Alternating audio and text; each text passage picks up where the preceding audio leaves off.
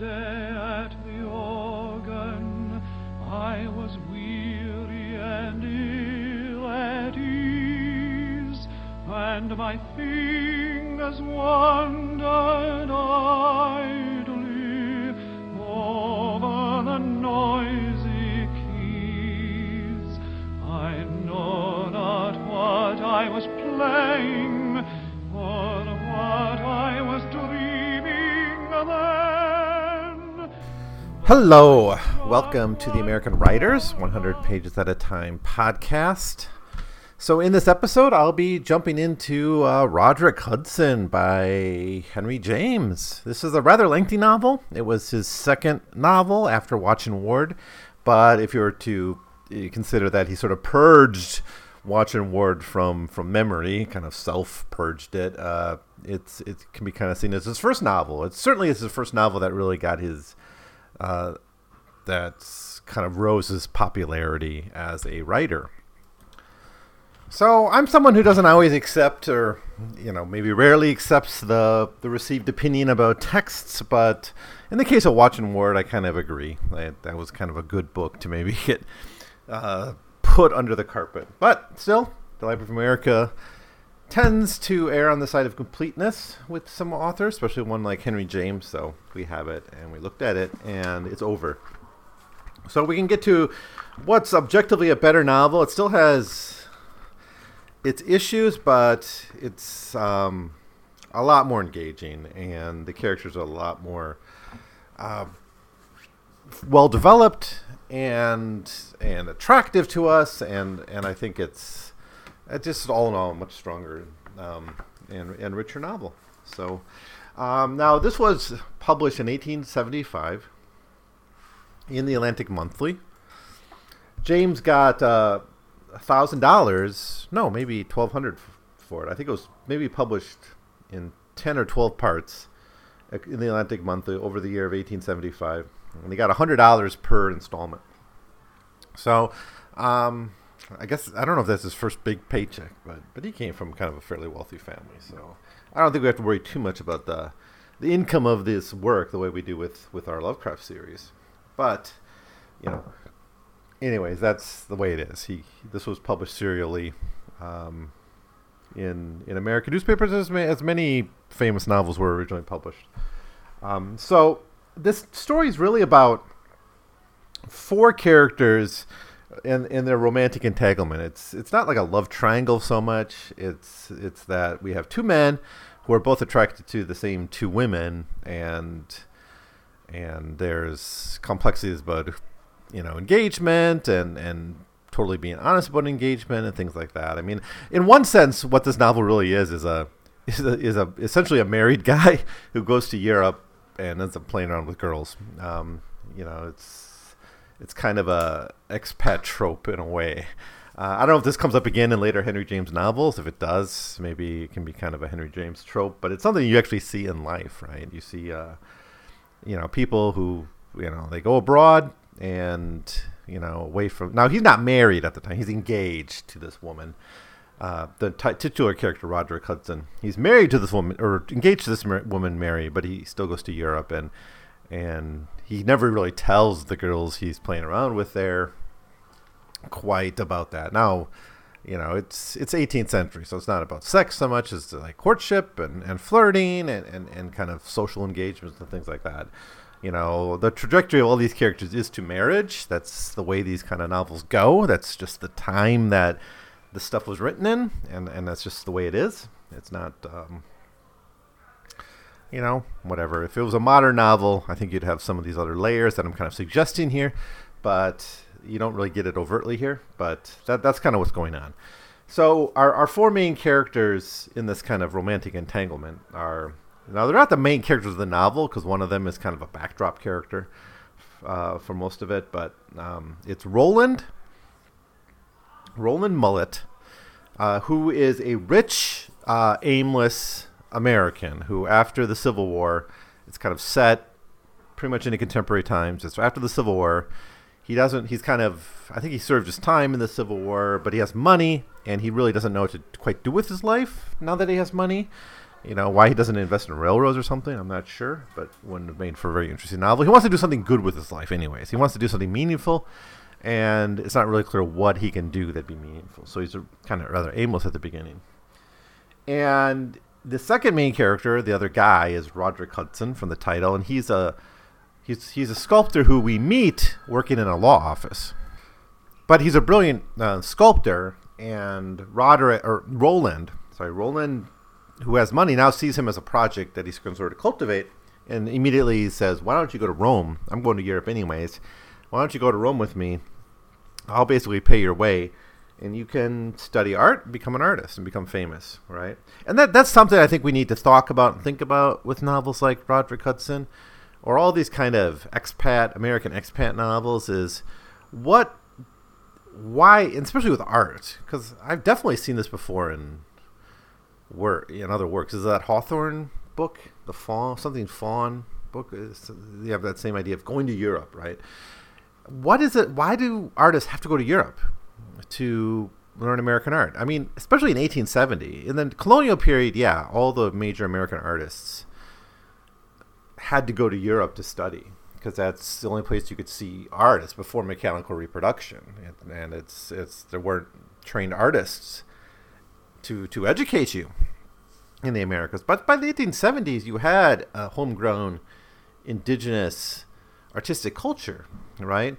But there's still this assumption in our main character that, we have to go to Europe, you have to go to Rome if you want to learn to be an artist. And I don't know, that's one thing I don't fully, it makes me kind of skeptical of Henry James overall, is this idea that Europe has something to offer to America. And maybe that's me really being a little bit nationalistic and maybe too much ensconced in this kind of American writing and American culture, as I have been for much of my life, and certainly the last few years. It's kind of like, what, Dickens, Shakespeare, who needs that stuff? We have Thoreau, and we have Twain, we have Jack London. I don't see any need to talk about the Fairy Queen or something like that. Anyways, that's just my prejudice, but it's here. So anyways, that's the story we got, though. He has to go to Europe to cultivate his art in a way, to really be a legitimate artist. Now, part of it is also just escaping the small town he's in. He's like in this New England, Massachusetts small town, working in a law office. There's no money. In a sense, if it hadn't been for Roland taking him to Rome, he never would have become anything. In the United States, maybe there is this limitation, and maybe that is a sin of America, right? That there's, especially in the Gilded Age, right? This idea you have to, go make it in the world, right? You go west for land, or kind of climb up the corporate ladder, right? The kind of the Alger myth. But I don't know. I don't know if that's quite what's going on here, but there's some reason this, like, Europe is pulling James constantly there. And there's interesting contrasts made in these types of novels. But I always feel kind of let down by Europe. It's just too aristocratic and too proper, and too much focused on, like, marrying the proper person and the right person. I just don't dig that stuff too much. It doesn't move me. Like, so much of this novel centers around, we'll get to it later on, probably the next episode a little bit more, but so much of it centers around who is this woman Christina, who's the main female kind of protagonist of the novel. Who is she going to marry? She has to marry the right person, right? And she's of American blood, but, there's this idea she has to marry someone of elite standing, someone with money. Beautiful bougie people marrying up is what's going on in a lot of these novels. That's what kind of turned me off of, like, some of the Edith Wharton I read too. I don't know. I like the frontier stuff. I like the Willa Cather a little bit more. She seemed a bit more down to earth. But anyways, so those are our two main characters. Roland, who's aimless but a little bit more level-headed and steady. Roderick, who's a little bit crazy, but quite nuts actually often, and reckless, and does things without thinking them through, and this brilliant artist. Then now the two females that are kind of in this mix is Mary Gardner, who's a distant relative, who's like a cousin of Roderick, and even poorer and more miserable than Roderick's family. So she's one of these distant cousins. So she's marriageable. She's far enough out that she's marriageable material. And then the other is this essentially it's a half American, as it turns out, but Christina Light. And they meet her in Rome. So she doesn't enter the story until a little bit later. And she's super hot, and both men have an attraction to her. And there's going to be some tension over that. So those are our four kind of central characters. But then there's side characters who are interesting and have to contribute. Like Christina's mother is fascinating. She's like this American who moved to Europe and hangs out with aristocratic people. She wants her daughter to marry up, and she's kind of an adventurous kind of woman, and she's rather fascinating, even though she has these very bougie values at the end of the day. But there's characters that kind of float around. Other artists we run into, but the narrative really hovers around these four people and their interconnected lives. So as the story begins, we basically are introduced first to Roland Mullet, and we really showed his kind of aimlessness, his that he has this wealth, but he doesn't really know where to go.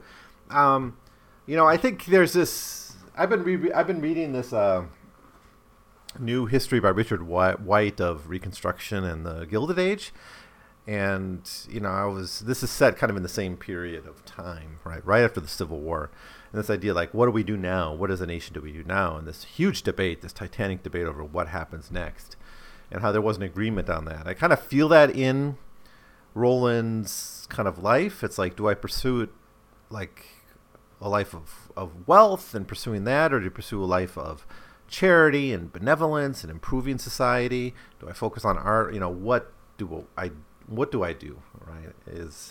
Like America could have gone in separate ways, right? This is something Matt Kreisman has been talking about. He's one of the Chapo Trap House guys. He's doing a daily vlog these days, and he's been talking about this kind of like moment in history where it could have gone a different way, and he kind of gravitates towards Reconstruction. But anyways, Roland's in one of these moments where his life could go either way. He's talking about all this with his cousin Cecilia. Now, Cecilia has this friend, Roderick Hudson, this acquaintance. So basically, Roderick Hudson is introduced through this woman, Cecilia, and she introduces him to Roland. And he's at the time just really bored with life. He's kind of miserable. He's working in he's a law clerk, essentially, and he doesn't like any of it. But he's a really talented artist, and he's got some sculptures. He's got some different models and things he's been working on. And right away, it's revealed that, Roland sees him as a project that he can work on. Now, most of the novel is actually about the relationship between these two men and their various tensions. And it's not homoerotic. I'm not suggesting that. They're the center. Their relationship is the center of the novel. It's what begins the novel, and it's there at the very end of the novel, too. Right? But he's such a talented artist, and Roland's planning to go to Europe anyways, so he just says, why don't you come along? And, I'll pay your way as long as you need to. You can study, learn to be a great artist, make your name for yourself in Rome and in Italy or in Europe in general, and we'll see where it goes, right? So he's fully behind this. And he kind of sees in this a chance for him to do something good in his life and do something good with his money and his wealth.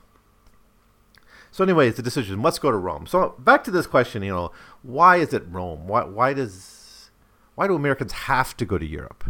Why is that the only place an artist can find himself in? Is there not an inspiration in America? Maybe it's the style of art, But I was at the American Museum or the Smithsonian Museum of American Art a couple summers ago, before COVID, when I could still go back to America.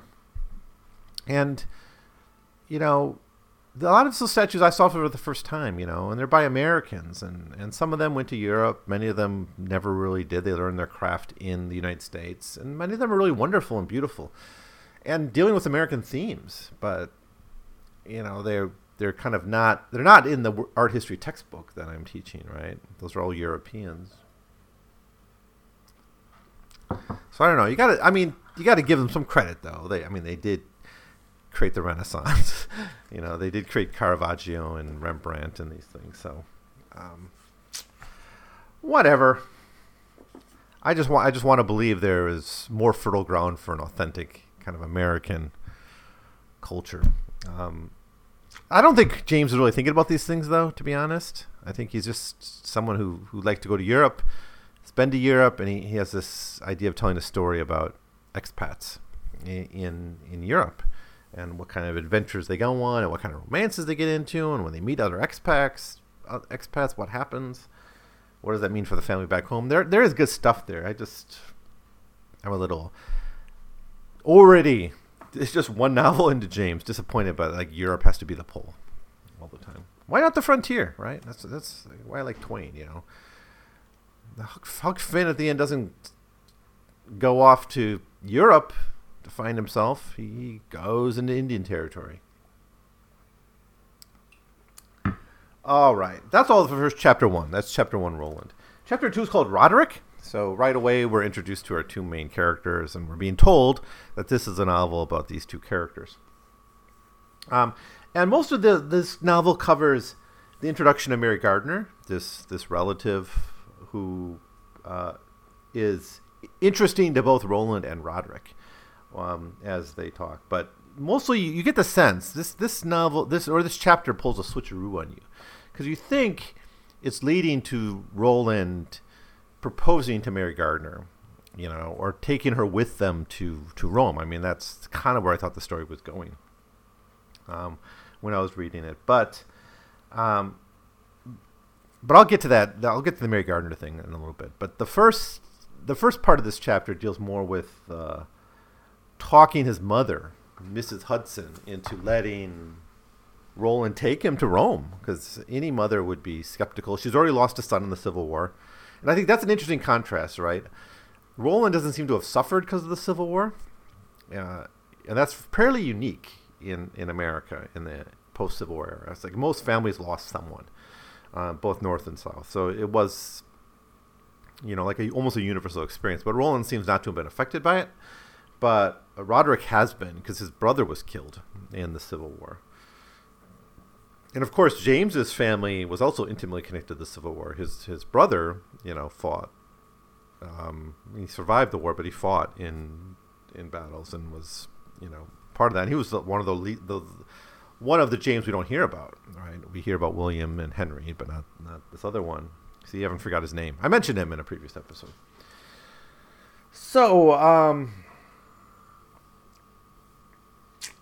So anyways, a lot of it's about that. They eventually convince her that this is the best place for him to go to make his career.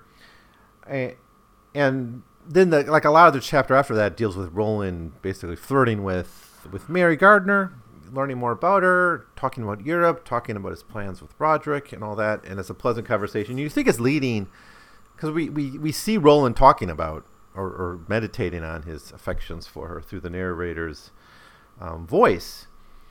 And you think it's going to lead to a proposal, and maybe Mary's going to come along with him to Rome, right? But that's not what happens. Instead, basically, Roderick shows up a little bit later and says,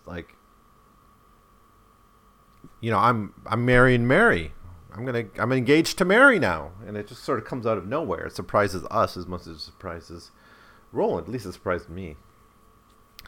And you see a difference between these characters pretty early on, and it's maybe to Roland's fault. Like, he has this need to please and need to be polite and proper and do everything right. And Roderick is much more reckless and crazy. I mean, it ends up being this was a kind of a dumb thing to do, it seems to me, to marry Mary, because he's going to go off to Rome and be there for a number of years, and eventually he thinks he's not going to come back, and he wants to stay there. It's not a good situation, actually, to be engaged in. It's almost like I can understand getting married before going off to war or something, but just engaged and then going off, it kind of traps both people in a situation where they're likely to find other people in their life. And of course, it cockblocks Roland, who was working on that. But maybe it's the reckless will always win the short term in a kind of a contest like this. So, Chapter 3, Rome, it jumps ahead a few months where I think they've been in Rome for quite a while. At least a couple months. I'm not sure how long transatlantic trips took in those days, but you can imagine at least a couple weeks. So, he's been in Rome essentially for like a season. And he's doing a lot of studying, Roderick. He's doing his work. In fact, he seems to, at least the way he talks about it, he's working constantly. But he's not doing much carving, not much sculpting. He's mostly looking at things, which makes sense. He's a student. He's still studying. But he's also very distracted by Rome life. And he's a bit girl crazy. We find out more about this later on. This chapter is called Rome, so it really centers on this experience of learning about Rome. He is working on some projects, like he does a sculpture of Eve and a sculpture of Adam, and he sells them, and he makes a little bit of money from that. But it's, we'll see where his career will go. It's not like he's a famous artist yet. He's just still a neophyte, but he's got some game, and he's able to sell a few pieces. And he's kind of getting a little bit mixed up in the Roman kind of nightlife, I guess. The equivalent of the nightlife of what we'd call the nightlife now. Like, the social life. And now I'm having flashbacks of Dogsworth? I forgot the name of that book. Dogsworth by Sinclair Lewis. Now, there's a character that's introduced here that we don't actually meet till the next chapter. I will say these chapters in this book are long. I mean, they're really lengthy. It's like almost a 400-page book, a little bit less. 3-something. And I think there's only 12 chapters or so. So the chapters stretch on. So things that it seems like it's much longer when you're reading it. Thankfully, I have a nice audiobook version for this one, a nice LibriVox recording. Thanks to the readers for that. I'm really happy to be back to LibriVox because I can listen when I'm walking around and taking my long walks, going to work, chilling out, whatever. Anyways, this character will be introduced more in the next chapter, but they run into him. They see her. This is Christina. This is the other kind of the fourth character that's really at the center of the story. Roderick sees her, immediately kind of thinks she's an American, which is kind of funny because she ends up being at least partially American. And her parentage, her background is a little bit mysterious until later in the story. So this is just kind of setting the seeds for the character we're going to meet later. But he's like, oh, I gotta know this woman. He's really girl crazy. And he's like, oh, I gotta paint her, sculpt her, whatever. He's a sculptor, not really a painter. Now,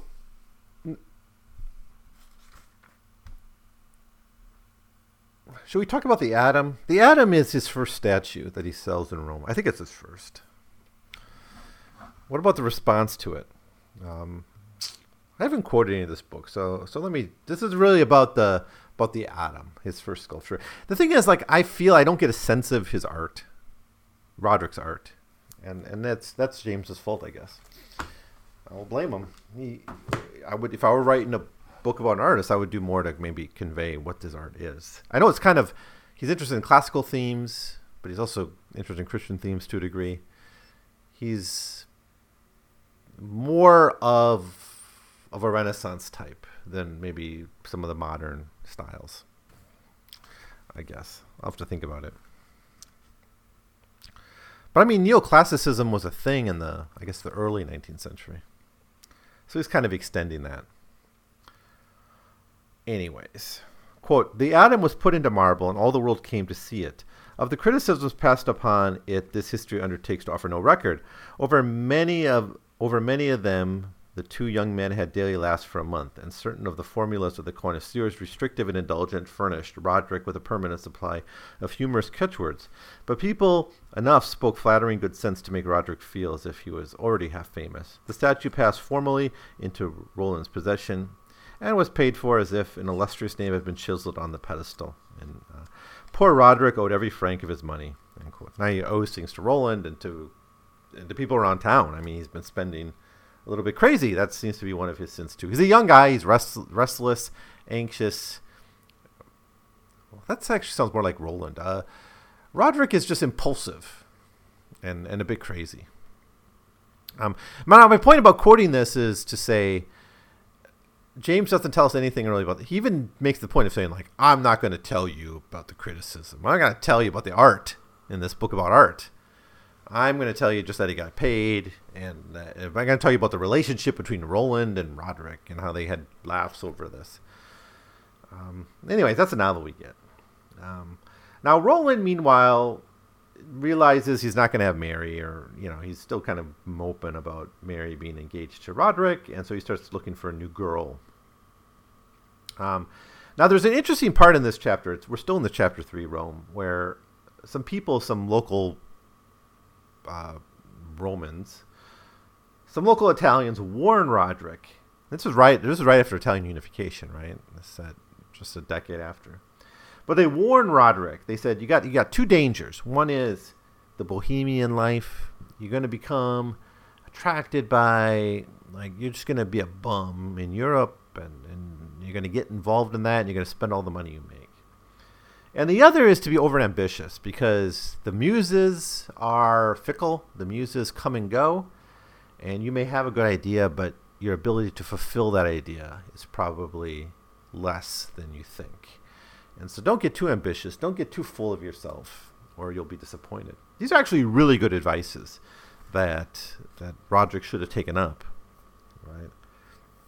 This is how one guy, it's Gloriani. There's all these side characters. I didn't really keep very close attention of them, but if they, they're not super important to the story. But Gloriani says this: "My dear fellow, passion burns out, inspiration runs to seed. Some fine day every artist finds himself sitting face to face with his lump of clay, with his empty canvas, with his sheet of black paper, waiting in vain for the revelation to be made, for the muse to descend. He must learn to do without the muse when the fickle jade forgets its way into the studio. Don't waste your time tearing your hair and meditating on suicide. Come round and see me, and I'll show you how to console yourself." End quote.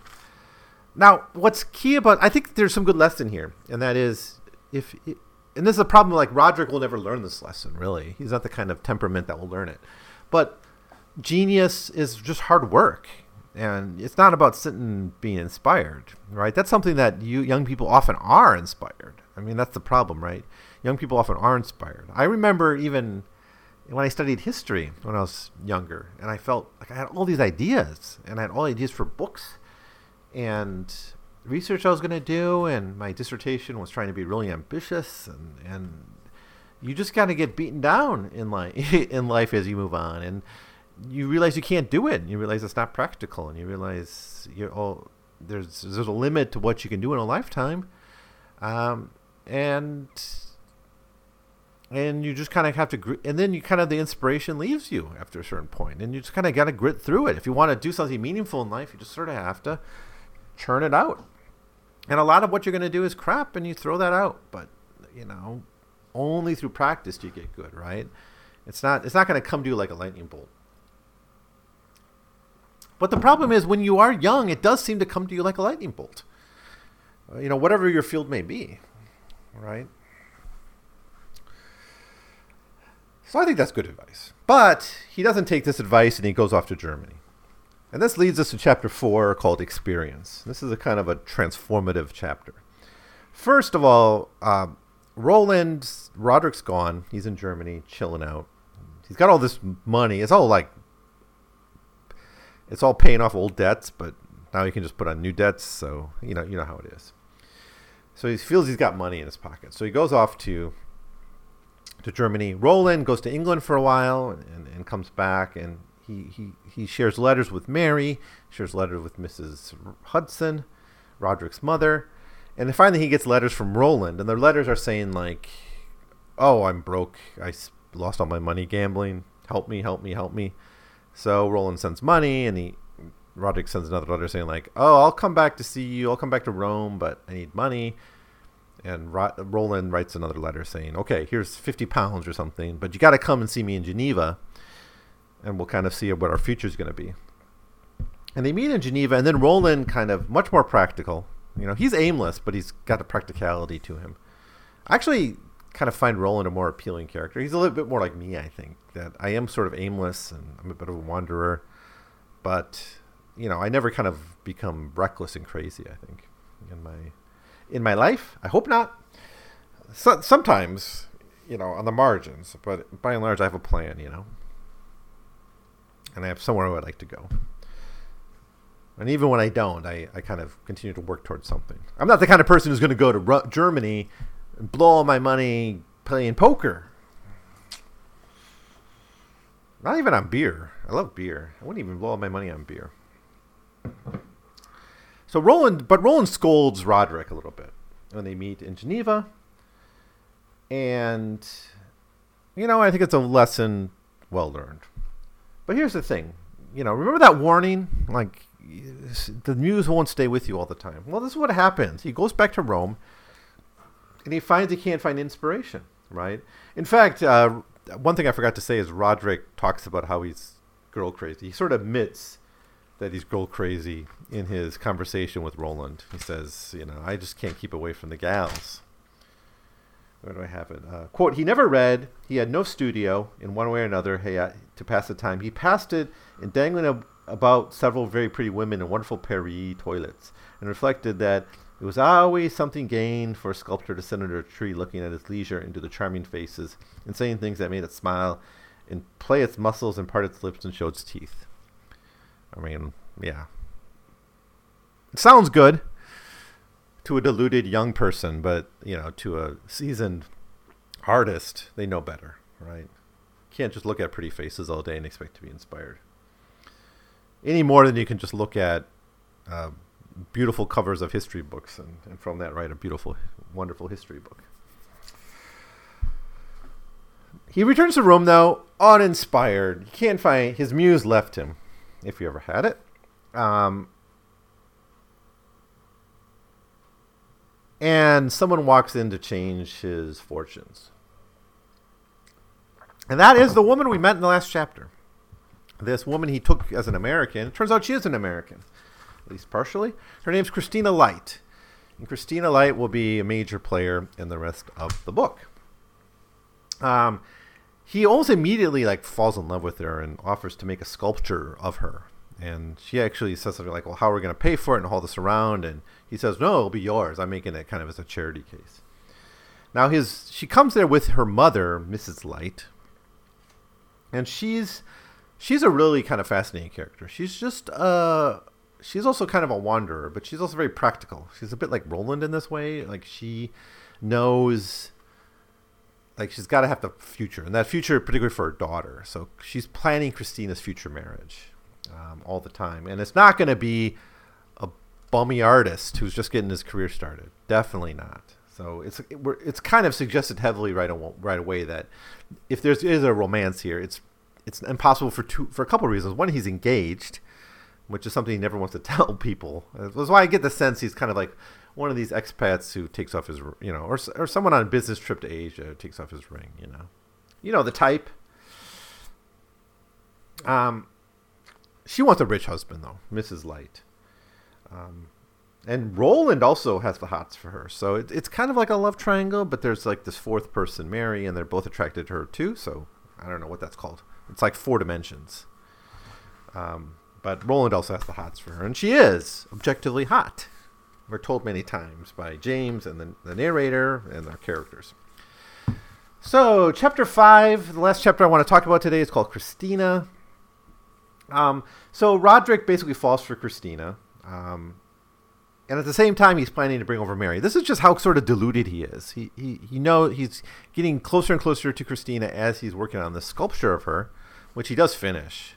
He is inspired enough to finish that. But he's also thinking, I got to bring Mary over, right? And it seems the right thing to do is break it off with Mary and just find his luck in Rome, because he actually talks about staying in Rome. I think that's why he wants to bring Mary over, is he wants to stay in Rome. So he's basically forcing Mary to come with him and live a life in Rome that she never really said she wants. And And all of this is making Roland really jealous because he's kind of into both these women too in their own way, in his own way. So the relationship between these characters is really kind of fascinating and fun. And I think James does a pretty good job with this. Even though I think the book kind of drags on, it kind of does go on a bit. It's entertaining enough.